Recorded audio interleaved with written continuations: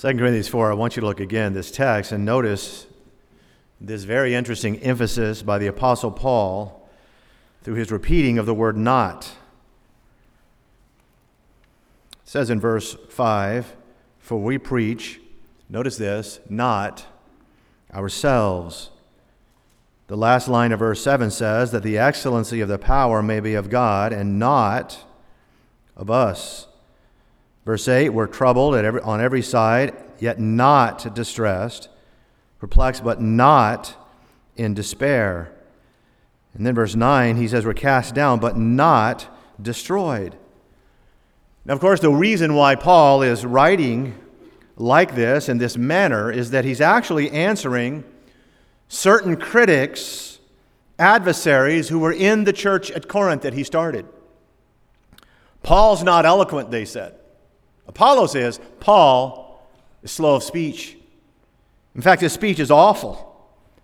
His physical appearance is weak. This man's not appealing when he stands before us. Later in chapter 10, he knows that some of them doubt his apostleship based on those same metrics after all. Corinthians, you see, were known. They were known for their beauty and their architecture, their oratory and philosophy. I mean, Paul, have you not noticed all of the impressive sculptures that are in town, sculptures of Alexander and Aristotle and Plato all over the place? These were handsome men. These were men of renown, leaders and speakers that we could be proud of here in Corinth. And so Paul answers them. And in his answer, he basically says, "You're right. You're right." I mean, folks, it's not as if Paul can defend those accusations about his speech or his looks. Most people at least have a wife or a mom who say, "I think you're cute." Nobody else does. Paul had no one in that corner. But he did have the truth, so that he could honestly and happily say, "You're right, not of ourselves, not of us, not ourselves, not of us." And thus, he said, not disturbed, not distressed, not in despair, and not destroyed. And then, under the inspiration of the Holy Spirit, he uses this very familiar illustration. Verse 7, "But we have, I tell you what we don't have, let me tell you what we do have. We have this treasure in earthen vessels, that the excellency of the power may be of God and not of us." Paul says, you know what? I agree with you people. I'm nothing to look at. I am nothing to admire. In fact, I'm just an earthen vessel. I'm just a jar of clay, a clay pot. However, I do have something that Aristotle and Alexander the Great and Archimedes, I have something that Pericles never had. It is a treasure. It is the single greatest treasure in all of the universe, and you have it as well. Verse 7, he says, we have this treasure in earthen vessels. What treasure, Pastor? Verse 6, "For God, who commanded the light to shine out of darkness, hath shined in our hearts." Wait a minute. The God who commanded the light to shine out of darkness, you recognize that's the Creator. The God who spoke everything, all of the lights and the stars into existence. The Bible says that same God has shined inside of us. Why? To give the light of the knowledge of the glory of God in the face of Jesus Christ. Wow. I want to speak this morning on the subject, the container and the contents.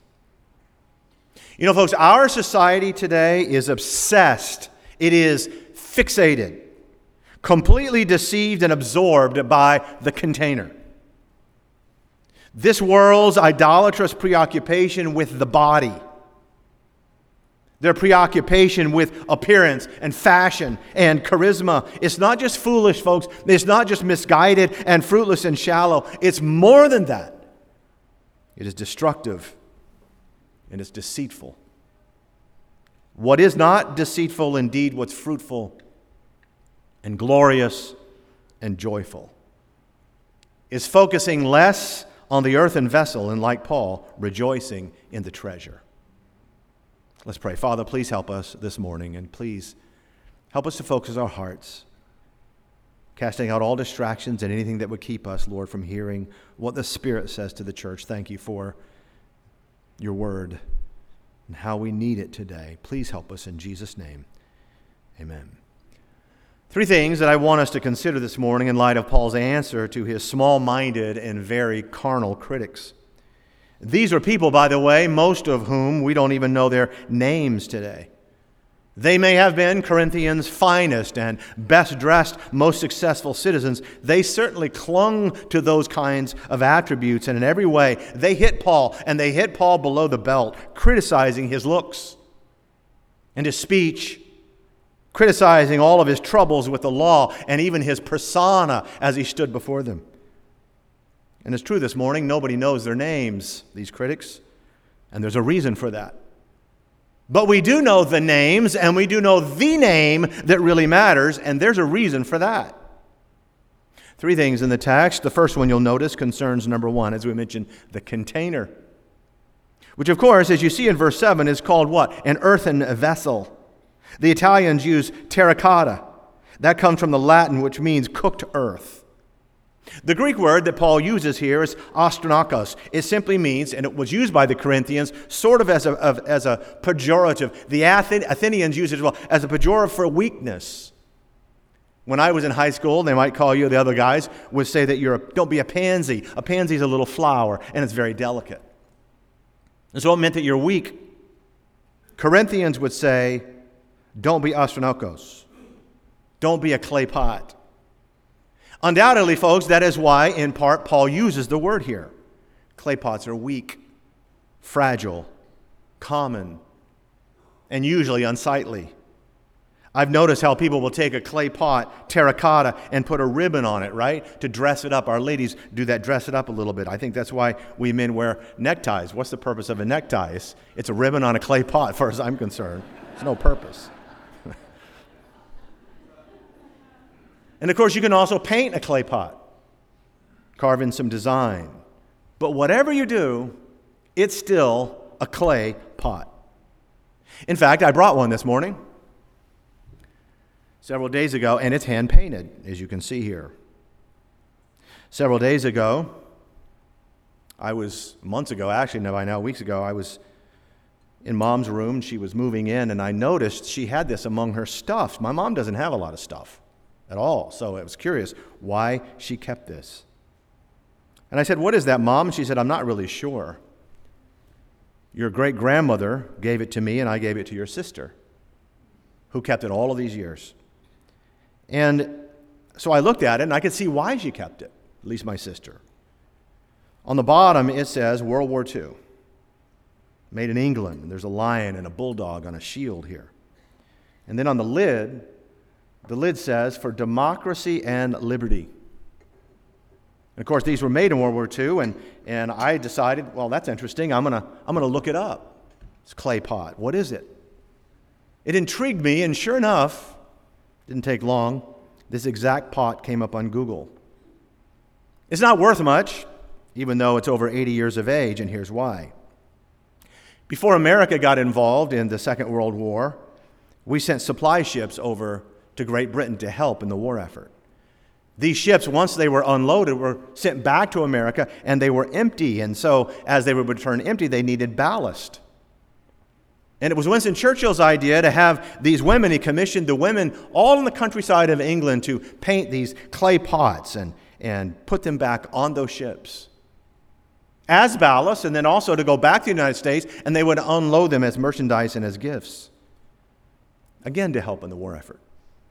Many of those ships were sunk by German U-boats, and hundreds, thousands of these pots are at the bottom of the Atlantic Ocean. This one has been chipped and repainted here in a couple places. It's refined clay, as you know, called porcelain, but it's still nevertheless just common clay. It's still fragile, and a reminder that the container, note this, the container is not the treasure. Let me ask you a question. Did you ever marvel at how God chose to tell the world about his redemption and salvation and his glory?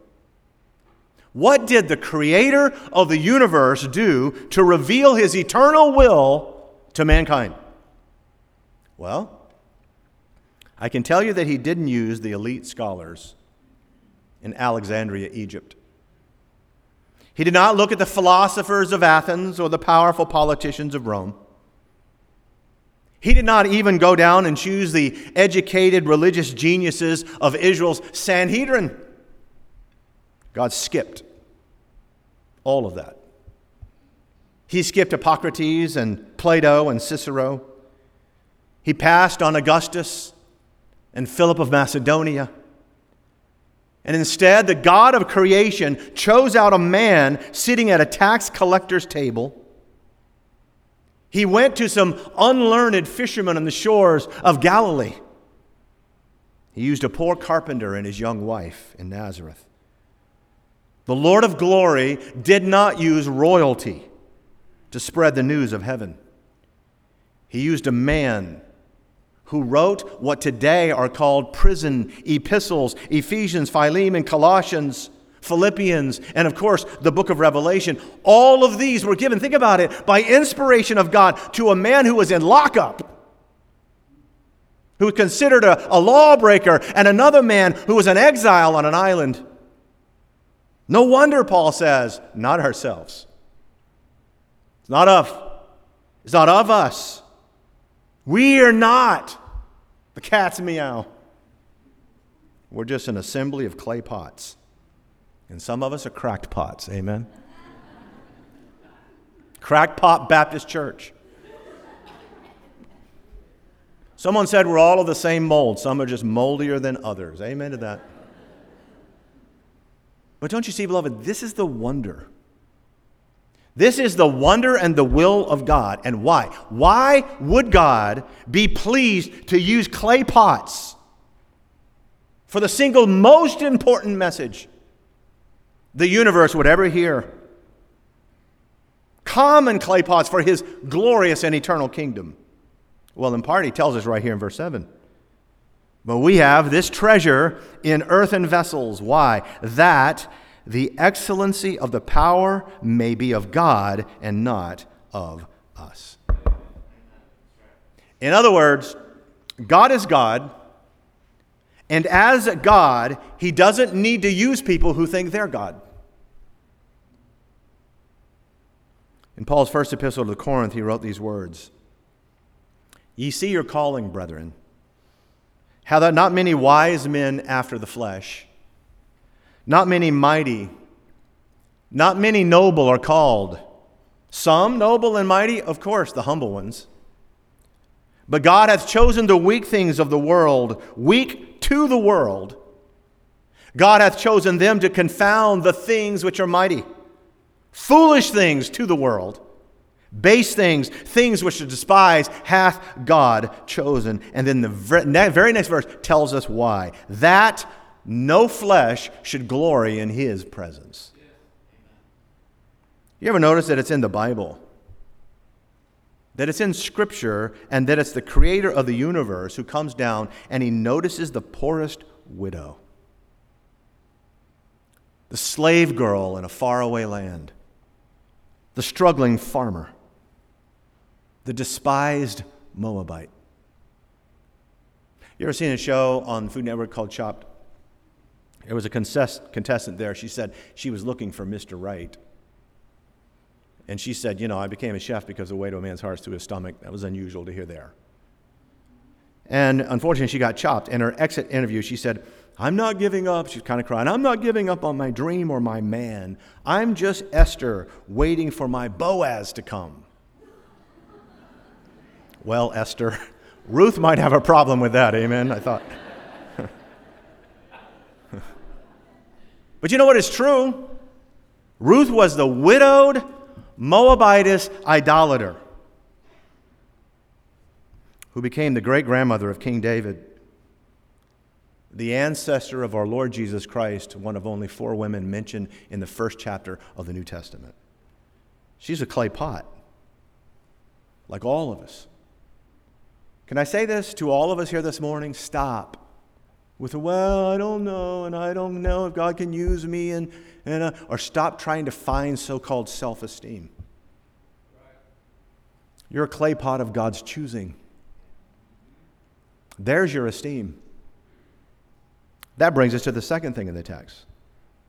Number one, we said there's the container. The second thing, number two, there's the contents, what Paul calls this treasure. And again, here's the treasure. Look at verse 3. But if our gospel be hid, it is hid to them that are lost. Verse 5, for we preach not ourselves, but Christ Jesus the Lord. And then verse 6, for God, who commanded the light to shine out of darkness, has shined in our hearts, to give the light of the knowledge of the glory of God in the face of Jesus Christ. Now wait a minute, note this carefully. Paul identifies the treasure as God's truth, as God's salvation that Brother Bruce sang about just moments ago. The treasure was not Paul's education under Gamaliel, as admirable as that might have been. Paul's not pointing to anything within him. It's not his life experiences. It's not his wit. And the treasure this morning is not your IQ. You understand that. It is not your charm, your abilities, your ethnicity, your money, your status. All of that is as powerless as the pot itself. No, beloved, the treasure is the Lord Jesus Christ himself. He that hath the Son hath life. Think of all that's involved in that word life. When I saw this pot in my mom's stuff, and I saw the World War II on it, and she said, Jimmy, you can have it. And so I took it, and of course the first thing I did was open the lid, thinking maybe Laurie has some diamonds and gold in there or something, I don't know. But I wanted to see what was inside. You know what was inside? A pair of great big men's socks. Just stuffed in there. I thought, why? How long have they been there? Are they Churchills? Are they King George? Ew. Kind of took them out. Mom said, I don't know why they're in there. I didn't know they were in there. She said, maybe they would keep it from breaking. I don't know. But they're in the trash now, I promise you. You see, folks, it's not our wisdom, our virtue, our abilities that sanctifies the clay pot. All of the wisdom and all the schemes and all of the talents and all of the devices of the world are just a bunch of socks. What Paul's talking about is what he declared in Colossians 1:27 when he said, which is Christ in you, the hope of glory. In fact, actually, that entire verse says this. Hear it carefully. To whom God would make known what is the riches of the glory of this mystery among the Gentiles, which is Christ in you, the hope of glory. The hope of glory? Christ in you? Folks, that's a treasure. In 1946, a little shepherd boy threw a rock into a desert cave. It was on the west bank of the north shore of the Dead Sea. And when he threw the rock into that cave, he heard an odd noise like the sound of breaking pottery. And so they explored his side, and then they found some clay pots. And inside those clay pots were the first discovered fragments of what's called the Dead Sea Scrolls. Some of them 2,300 years old. As far as antiquities themselves are concerned, those scrolls today are priceless. There's no amount of money that can be placed on them. And all of those centuries, those things weren't sitting in a vault or a golden box or a royal mausoleum. They were put into common clay pots.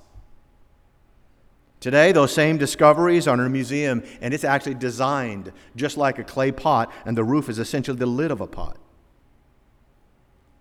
And it's a reminder, folks, that the treasure is not the pot. You're not the treasure. It's what the pot holds.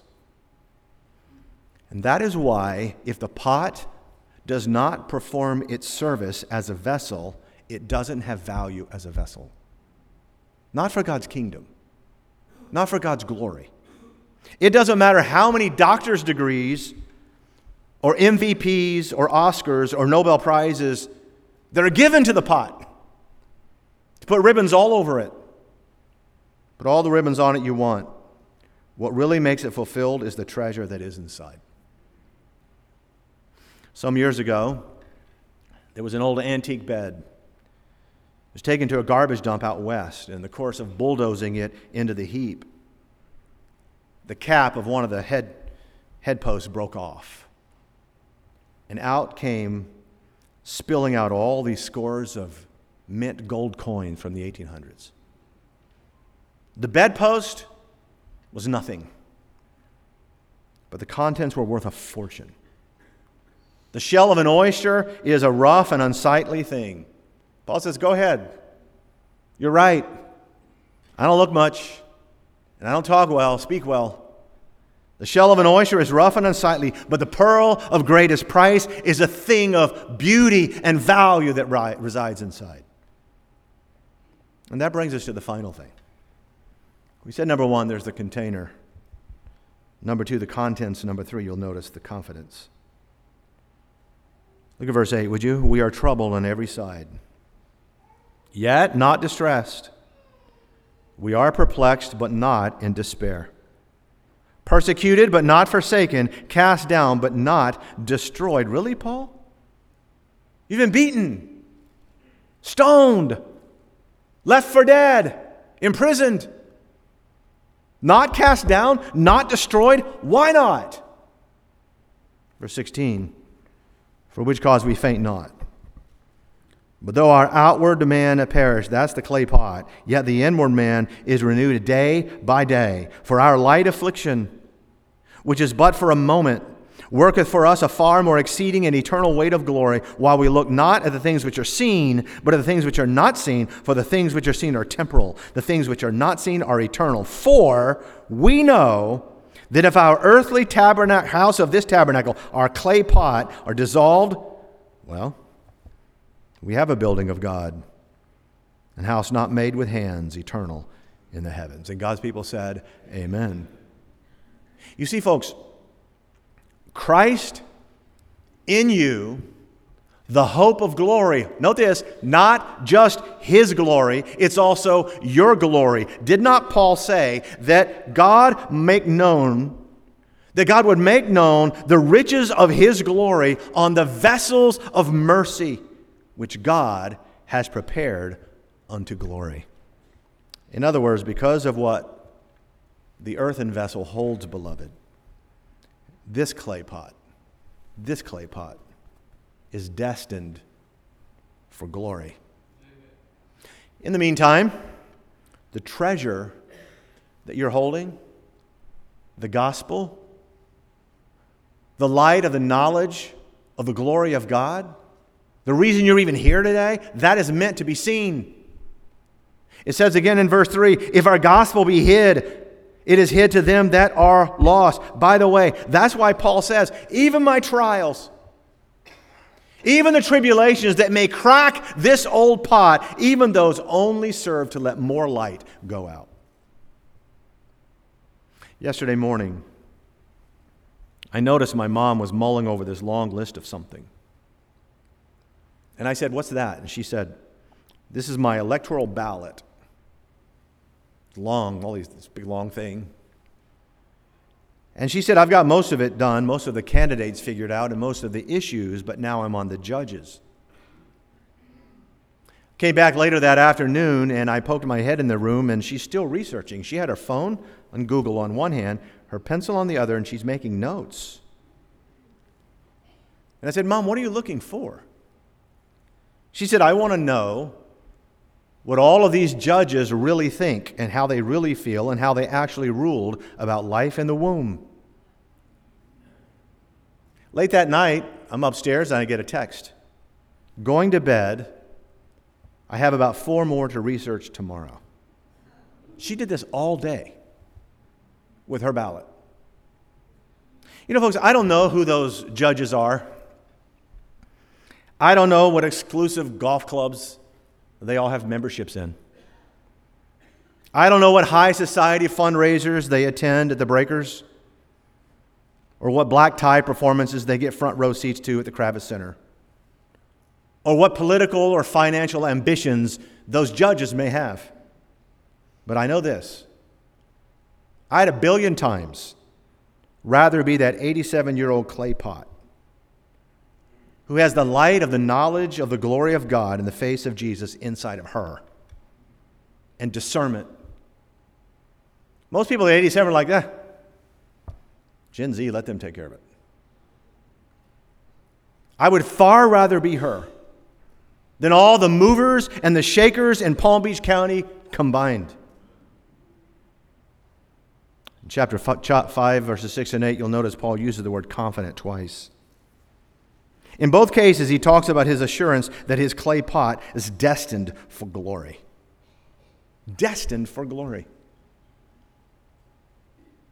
You know, when Brother Fry was teaching this morning, I sat right there where Mike is now, and I had a flashback.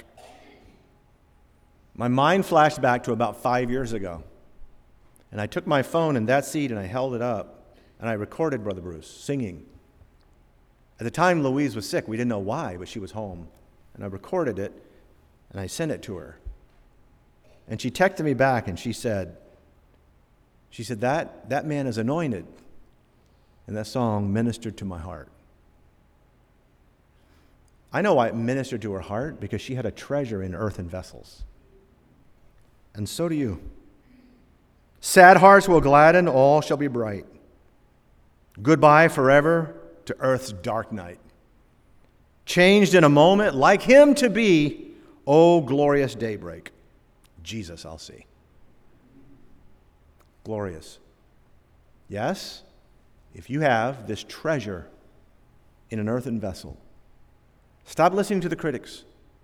Stop caring about what other people think. Paul was criticized and scorned and made fun of for all of the things that the world glories in. Stop worrying about that. Rejoice that you're a clay pot that God is pleased to use. And then surrender. On behalf of everyone at Beacon Baptist Church, we thank you for joining us today. Our prayer is that your heart and life has been impacted through the biblical truths of this message. If you have questions or would like more information, please contact us through our website at beaconbaptistchurch.org. That's beaconbaptistchurch.org. May the Lord bless you.